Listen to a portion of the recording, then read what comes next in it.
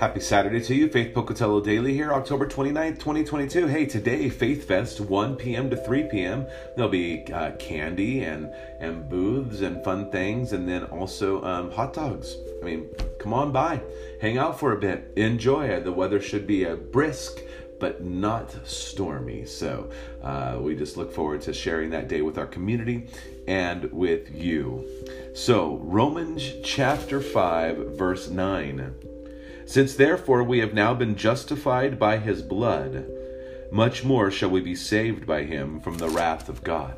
What does that mean to be justified? It means that you've been cleansed. It means that you have been reckoned as righteous because of the work of Christ. Justified, a simple explanation. Some people have said justified is just as if I had never sinned.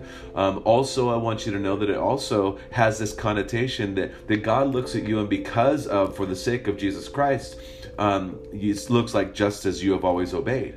Right? So we have a hard time understanding that, because the work of Jesus Christ on the cross and the justification of our sin means that we no longer suffer under the wrath of God. Why? Because in Christ and through Christ and his work, we have been made righteous.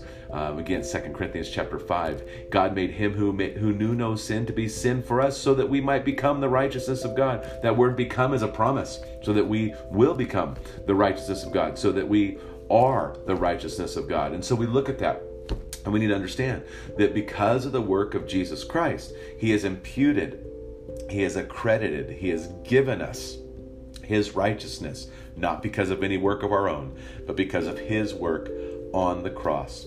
His blood justifies us, and so we can stand approved again and give all glory to Christ. So I hope to see you this afternoon. May God richly bless your day. Enjoy Jesus. Go and share life.